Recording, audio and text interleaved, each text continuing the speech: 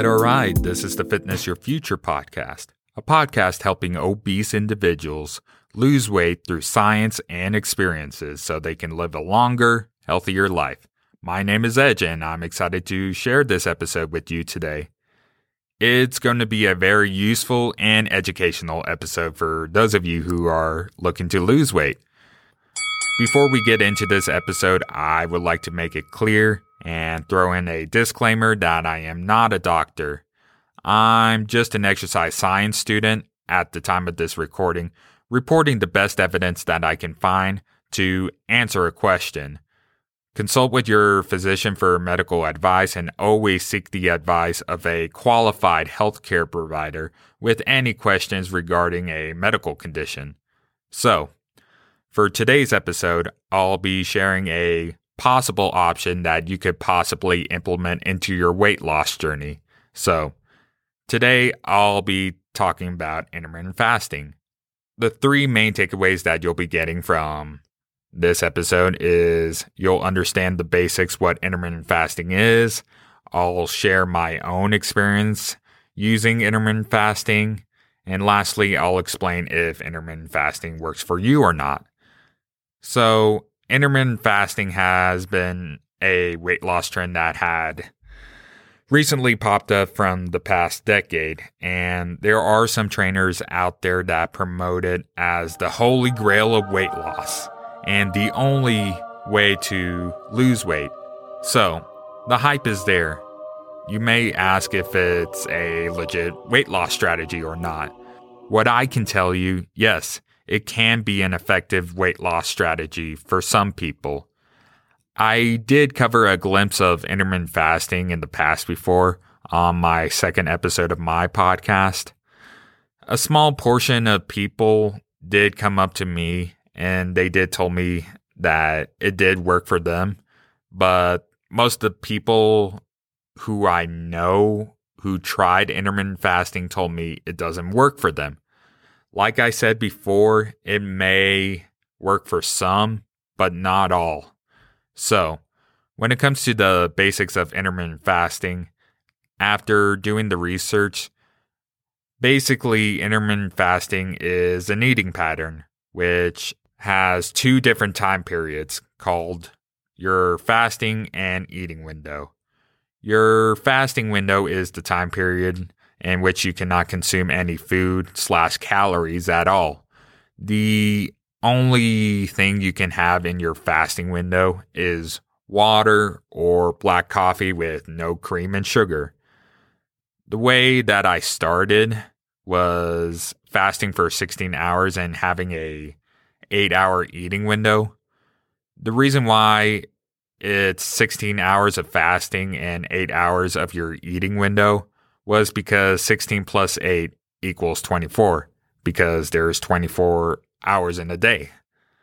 So the thing that I like about intermittent fasting is you can eat anything you want, which means I can still eat all the foods that I always loved, as long as I don't binge eat and control my portions. So intermittent fasting can be useful because it's not a strict and stereotypical diet like Nutrisystem and other similar diets out there. In my particular case, that really works for me because I'm a really picky eater. To be successful by using intermittent fasting, you have to follow two main rules strictly. One of the rules is you got to follow your eating pattern and respect your time periods strictly. The second rule is to not binge eat while you're in your eating window. Just because you're intermittent fasting doesn't mean you can still lose weight while being in that caloric surplus. For many years, I've been overthinking about how weight loss works, and I finally found out that the main key to success for weight loss is to be in that consistent caloric deficit. Get that in your head. The reason why it works for some people was because it makes it easier for people to be in that consistent caloric deficit instead of keeping track of the number of calories throughout the whole day. For those of you who are considering intermittent fasting, I do want to warn you that the first few weeks were kind of tough because when I first started, I was facing the most challenging obstacle in my weight loss journey, which is called ghrelin. What is ghrelin? So, ghrelin is the hormone that basically punches you in the face that gives you that hunger feeling. When I started my new routine for the first time, I tried to set myself up for success by fasting for 12 hours on day one. So basically a 12-hour fast and a 12-hour eating window. That way I can train my mind and my body. That way the hormone ghrelin won't punch me as hard in the face if I would have straight up jumped into the 16-hour fast right away. So I ended up taking it day by day, and then I slowly raised my fasting hours until I reached all the way up to that 16-hour fast. Facing hunger in the first weeks of fasting is totally normal. As a matter of fact, Jeff Nippard, which is a YouTuber that I do respect in the exercise science field, he ended up covering a YouTube video about intermittent fasting.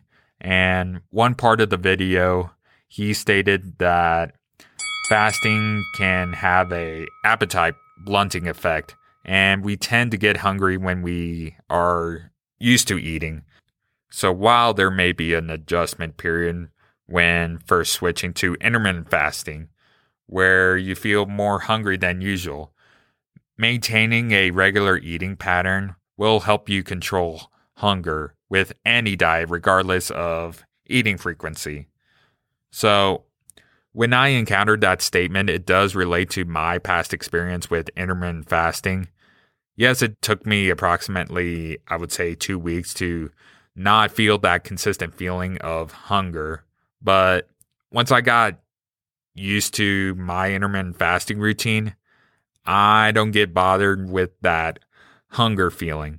So, if you're an obese individual who wanted to look for a nutritional strategy that is not quite as strict as traditional diets out there, and if you're healthy psychologically and have no history of eating disorders, yeah, go ahead and give intermittent fasting a try. You never know if it can finally help you out to lose the weight. So, I wouldn't recommend intermittent fasting for kids and teenagers and people who have a history of eating disorders. So let's just recap. At the end of the day, intermittent fasting is an eating pattern that makes it easier for people to be in that consistent caloric deficit. If that sounds like you, go ahead and give it a try. And that right there is my little crash course about intermittent fasting. So if you enjoyed this episode, go ahead and share it with a friend. You can also give me a follow on my social media platforms on Instagram and Facebook. Just simply look up Fitness Your Future. Other than that, that's all that I got for you today, and I'll talk to you later. Peace!